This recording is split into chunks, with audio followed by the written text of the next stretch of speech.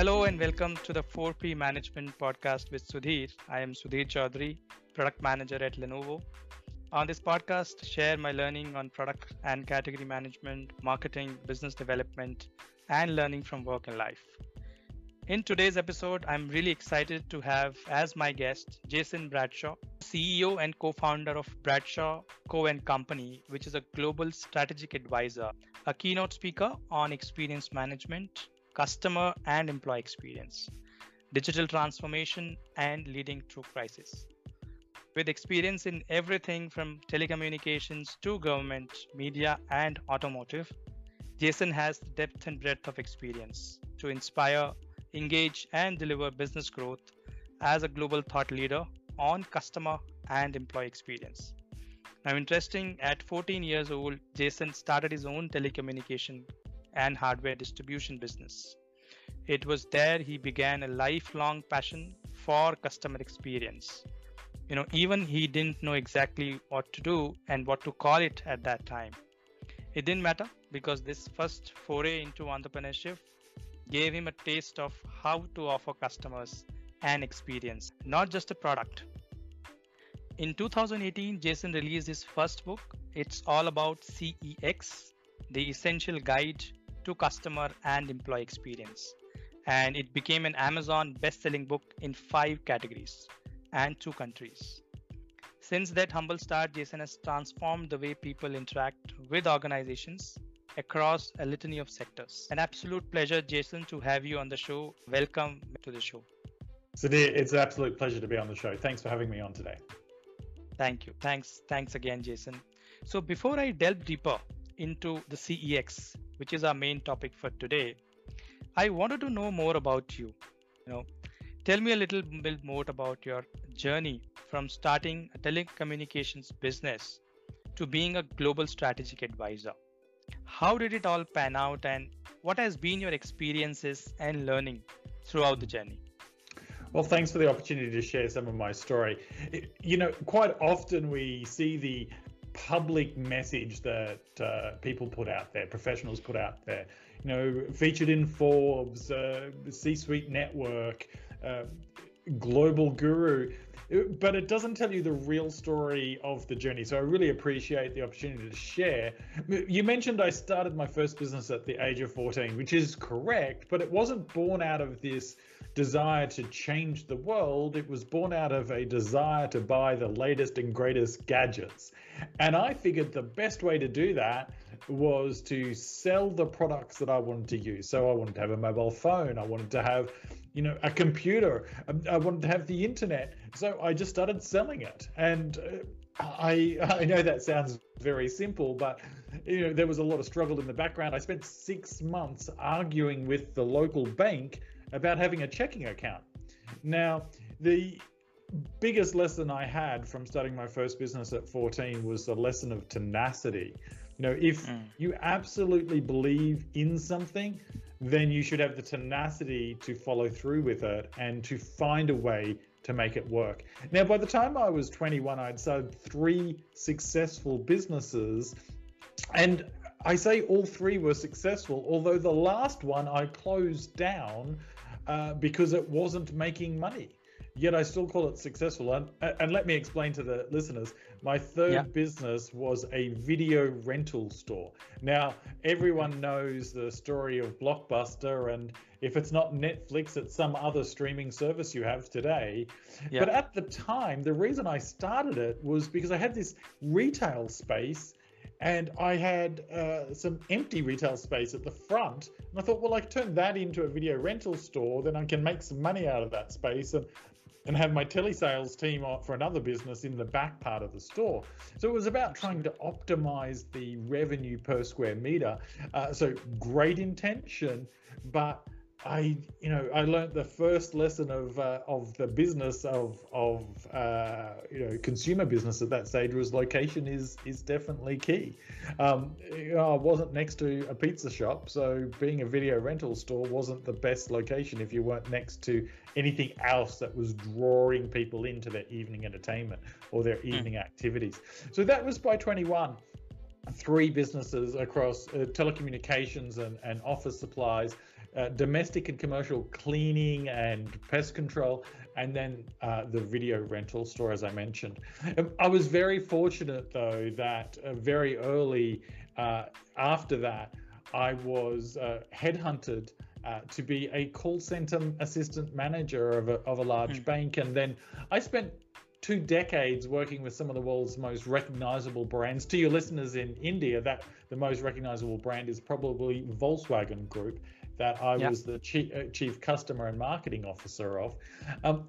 And in every step of my career, what I noticed from a very young age, owning my first business and then working in corporate, was that if you delivered an experience that was memorable, that was remarkable, that gave something to people that they wanted to talk about, then in the process of making their lives better, you were more successful. And so I worked for Australia's second largest government procurement organisation, second only to the Defence Force. And I wasn't buying tanks and airplanes and submarines. So the second largest government procurement organisation.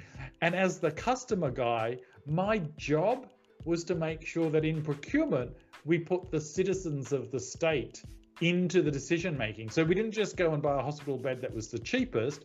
We thought about what is the patient experience going to be like, and if we buy a slightly better bed, although it's more expensive, will the patient stay in hospital for a shorter period of time? Will their care in hospital be to a better quality? So going back to my early days when I was just 14, I was buying the product from the next town, marking it up and selling it, and people were willing to pay extra because of the service that they were getting, the experience they were getting, the after sales care that they were getting. And today, people are still willing. In fact, more than 70% of people are willing to pay more if they think they're going to get a better experience than what they're getting today. Interesting to go through and understand your experience. It's fascinating. I think got 2 really great insights from what you've just shared, Jason, and I just wanted to delve deeper. So see, at 21 you have the intelligence to maximize the revenue per square meter. When you mentioned that you had a retail space where you wanted to maximize revenue, I think that's really very, very wise at that time when you were actually really doing that. At the same time, when you're mentioning, that Volkswagen experience or the patient experience of having better beds compared to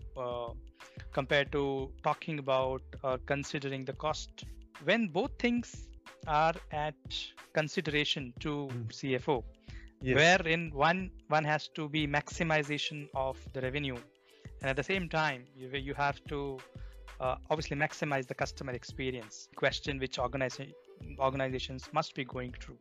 What is your advice or best way where they should tackle this conundrum?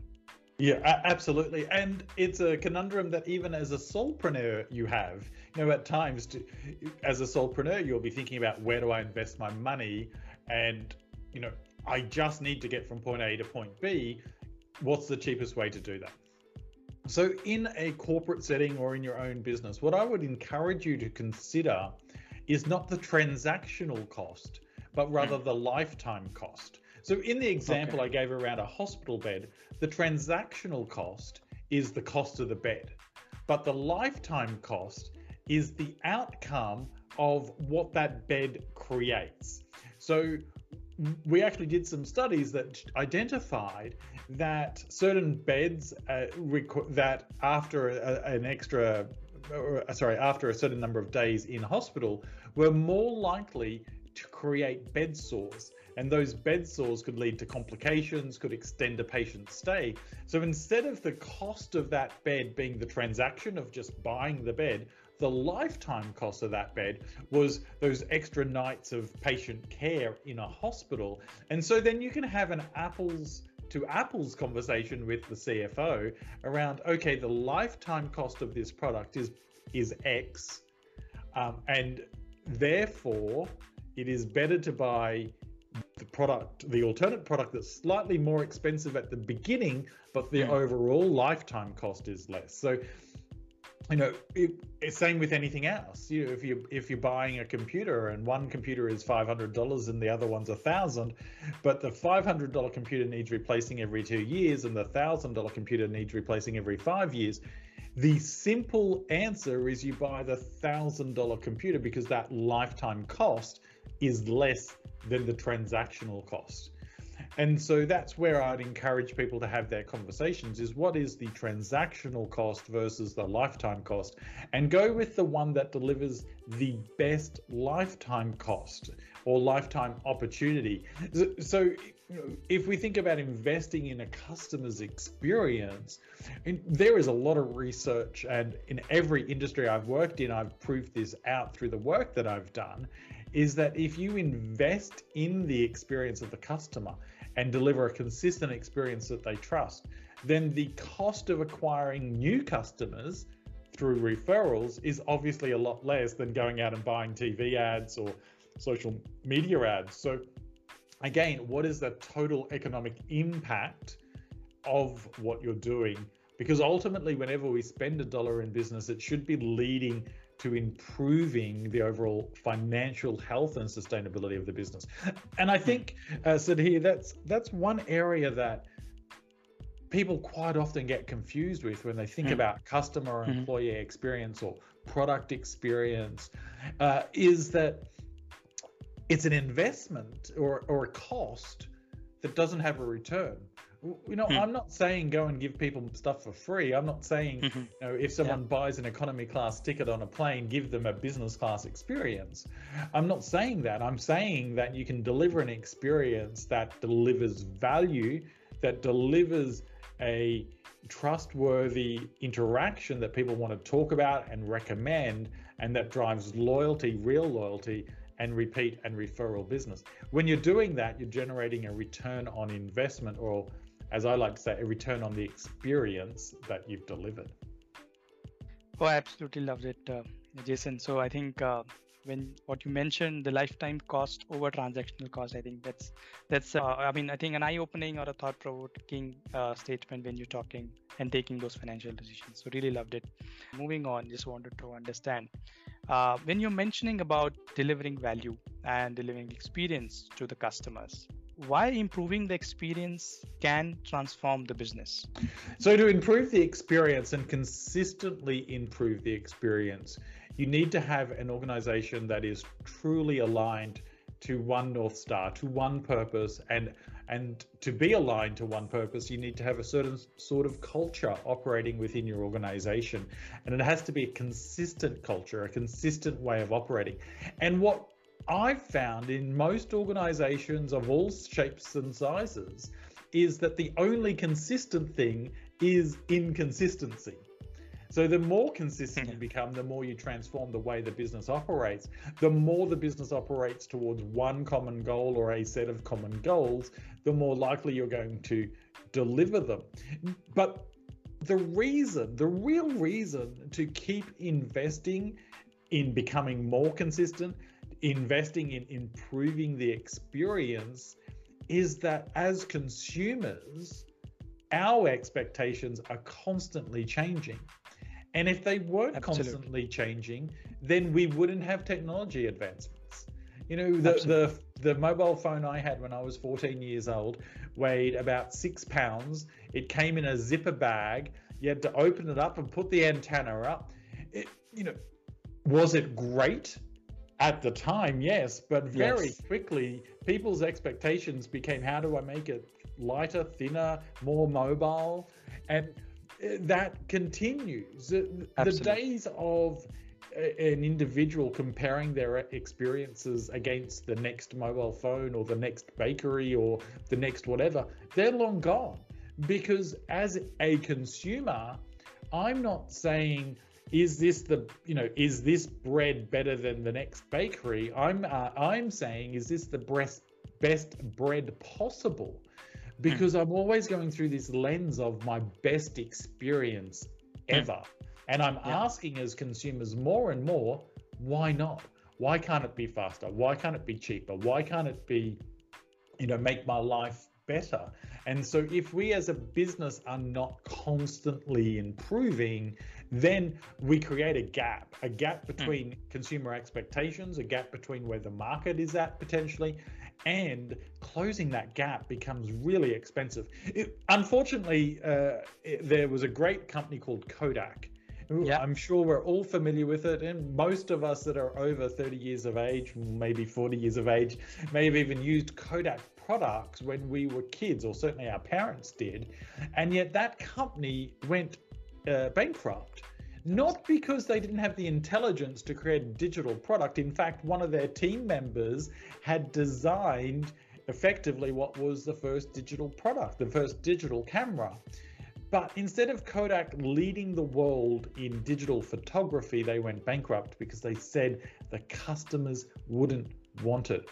So as others delivered the product, which was in many ways inferior to the Kodak film, but because customers' expectations were, okay, it may be inferior today, but hey, it's more convenient. It can get, I can share the photos easier. I'll put up with some of the quality issues and let quality catch up. As quality caught up and potentially superseded Kodak, what happened was Kodak got to this point where they'd lost all their market relevance and couldn't financially close the gap. They couldn't come up with the innovation, the money, the innovation, the product, the market relevance to stay afloat, to stay in business. And so that's why I say it's absolutely essential that you invest in creating an experience for your employees and for your customers that is continually improving, not so that you are leapfrogging your competition, but rather that you're making sure that the gap between you and expectations is continually closing so that you stay relevant in the marketplace. Because there are two things that kill companies. The first is relevance and the second is no sales. And you don't get sales if you're an irrelevant company, right? So how do we create a culture in an organization that is absolutely fanatical about delivering on the promises that the company makes through its marketing, through its products, through its various elements, and then finding ways to close the gap between between the promise, the actual delivery, and the expectation of the customers. And as long as we create a habit of doing that, we'll transform our organization. Because if I take my Kodak example, Kodak would still be around today as the world's premier photography organization. In fact, there is no reason why Kodak couldn't have been providing the lenses and the technology to our smartphones. The Absolutely. world of opportunity was there.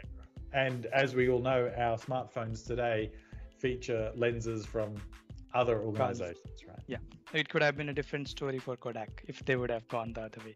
So absolutely loved your examples, Jason. I think the product, so in fact, I'm a product guy and I really can correlate with the product examples that you gave.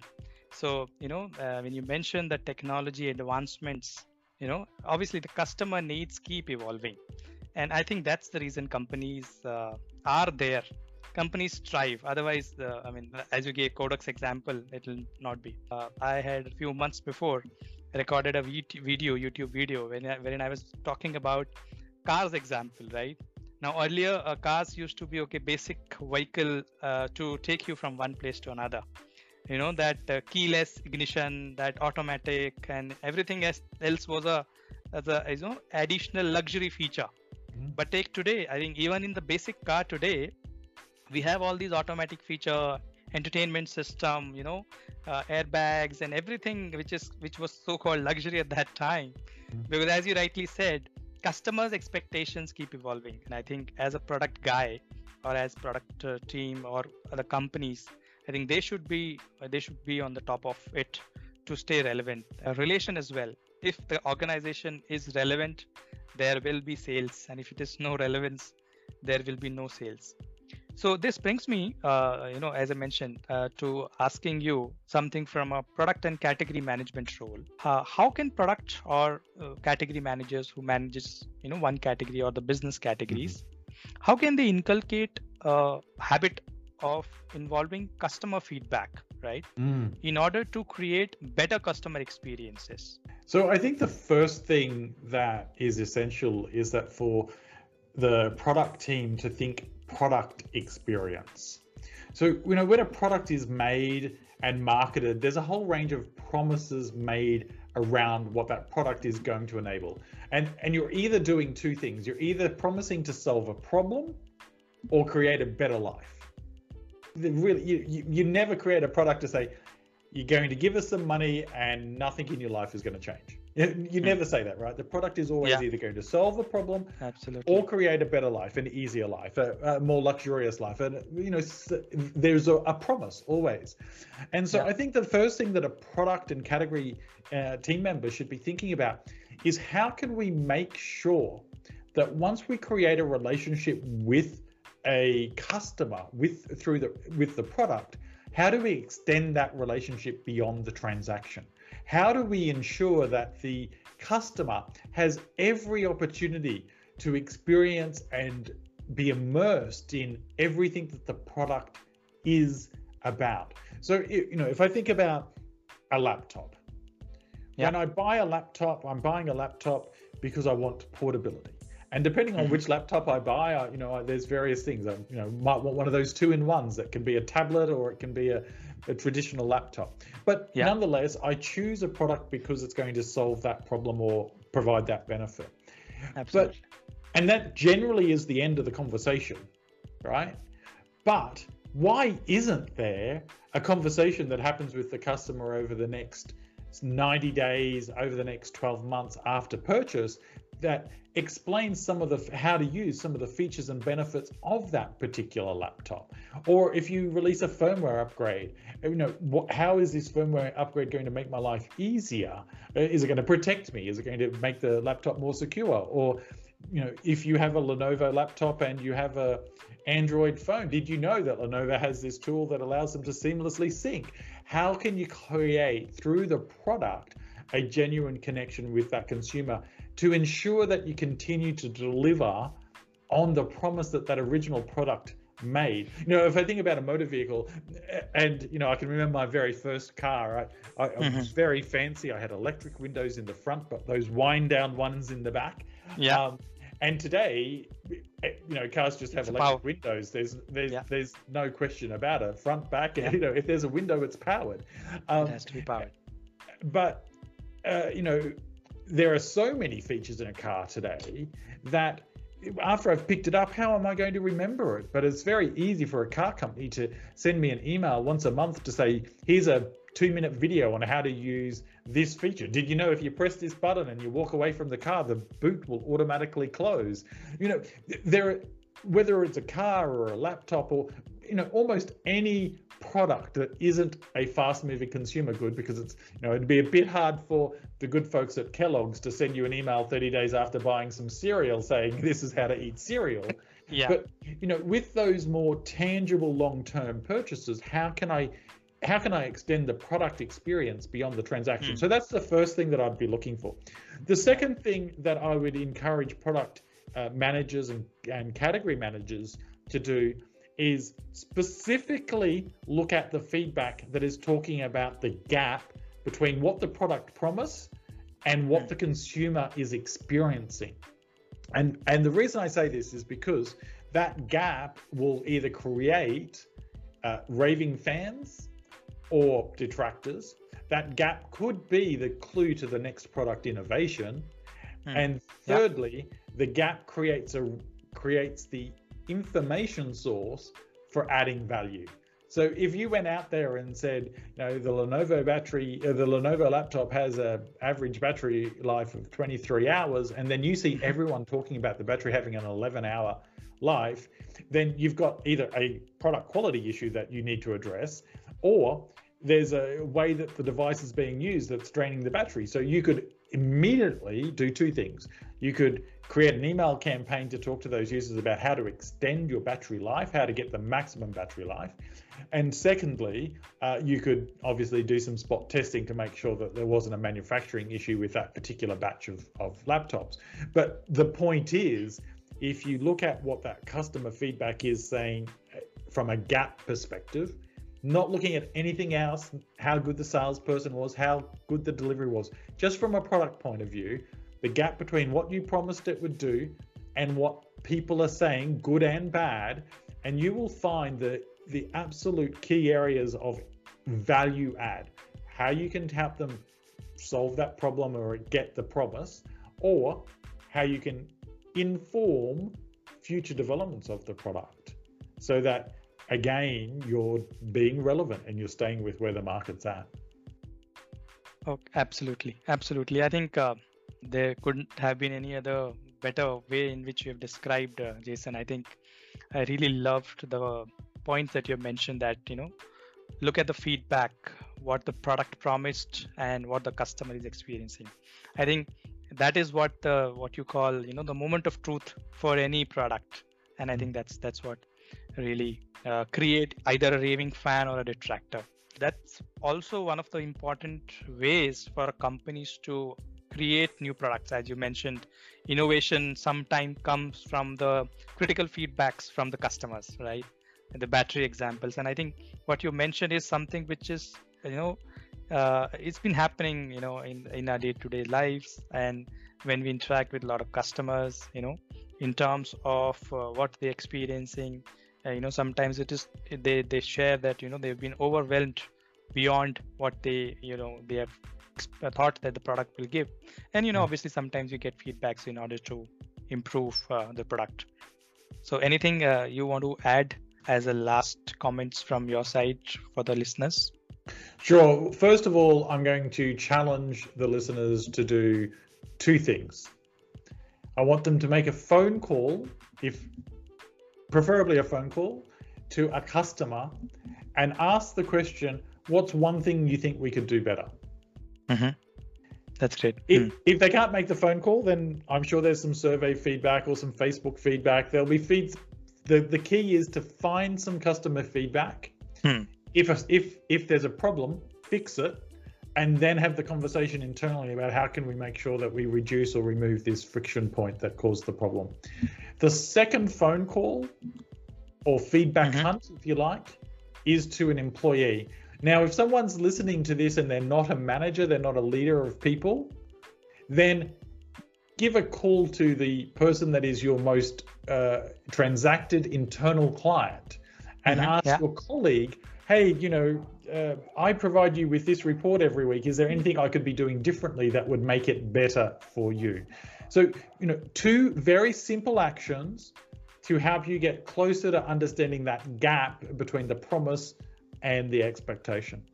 And then the second thing that I would encourage the listeners to do is, of course, reach out to me at Jason S. Bradshaw if they have any questions or if there's anything I can help them with. And then, because I believe in doing a little bit extra, I would encourage your listeners to also share this podcast with anyone in their environment that they feel would benefit from our conversation today. Great, wonderful, Jason. In fact, you just touched upon, I wanted to share your details with the US. I think let me just read it out again. So it is jason@bradshaw.com is where I think you're reachable. So for the listeners, reach out to jason@bradshaw.com. I think it's been a real great time talking to you. I hope the listeners will also get a lot of insights from your plethora of experience, across industries and across the businesses that you have managed and run. So I once again thank you for taking out, time from your busy schedule and, recording and talking to me. We will continue our interesting conversation with Jason in the second part of this chat, where we will delve deeper into B2B and B2C. And how can product and category managers take customer feedback to improve the experience? Also, we will talk on how can the employee experience and company's culture can transform the business. Do check out the second part of this episode next week.